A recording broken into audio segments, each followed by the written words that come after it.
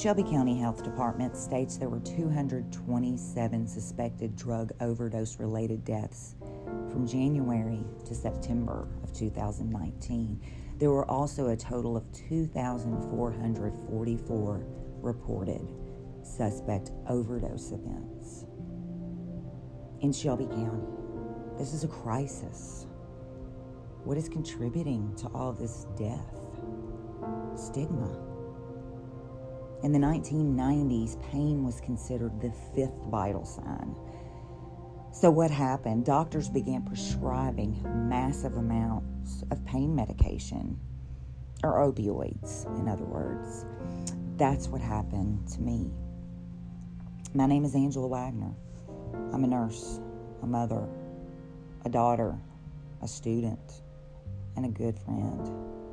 I'm also a person recovering from opioid addiction. Back in 2010, I was diagnosed with cancer.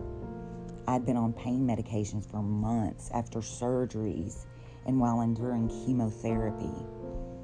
Without realizing what was happening, I found myself addicted. And yes, it led me to the streets. It led me to heroin. And it led me to sticking needles in my arms, something I never believed I would ever do. I was so ashamed. I was a junkie. I was an addict. I was a druggie, according to society. But guess what? That's all bullshit. You are not your disease. Addiction is a treatable brain disease. No one chooses addiction. How can we decrease stigma and save lives? For those who aren't ready to stop, there are harm reduction programs. The Memphis Area Prevention Coalition distributes the life-saving medication naloxone for free. This is a reversal agent for opioids, and anyone can give it. There's a needle exchange program where clean needles are distributed to people to prevent the spread of diseases such as hepatitis and HIV. There's medication-assisted therapy. This combines psychological therapy with medications, and it is shown to greatly reduce the use of street drugs and allow the person who is addicted to live a productive life.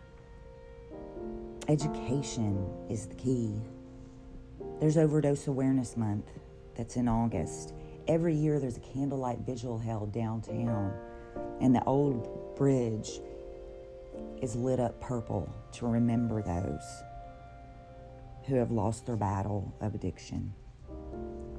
If you're struggling with addiction, or if you know someone who is, remember, this is a disease that is treatable. You are a person who deserves a life. You don't have to hide in shame.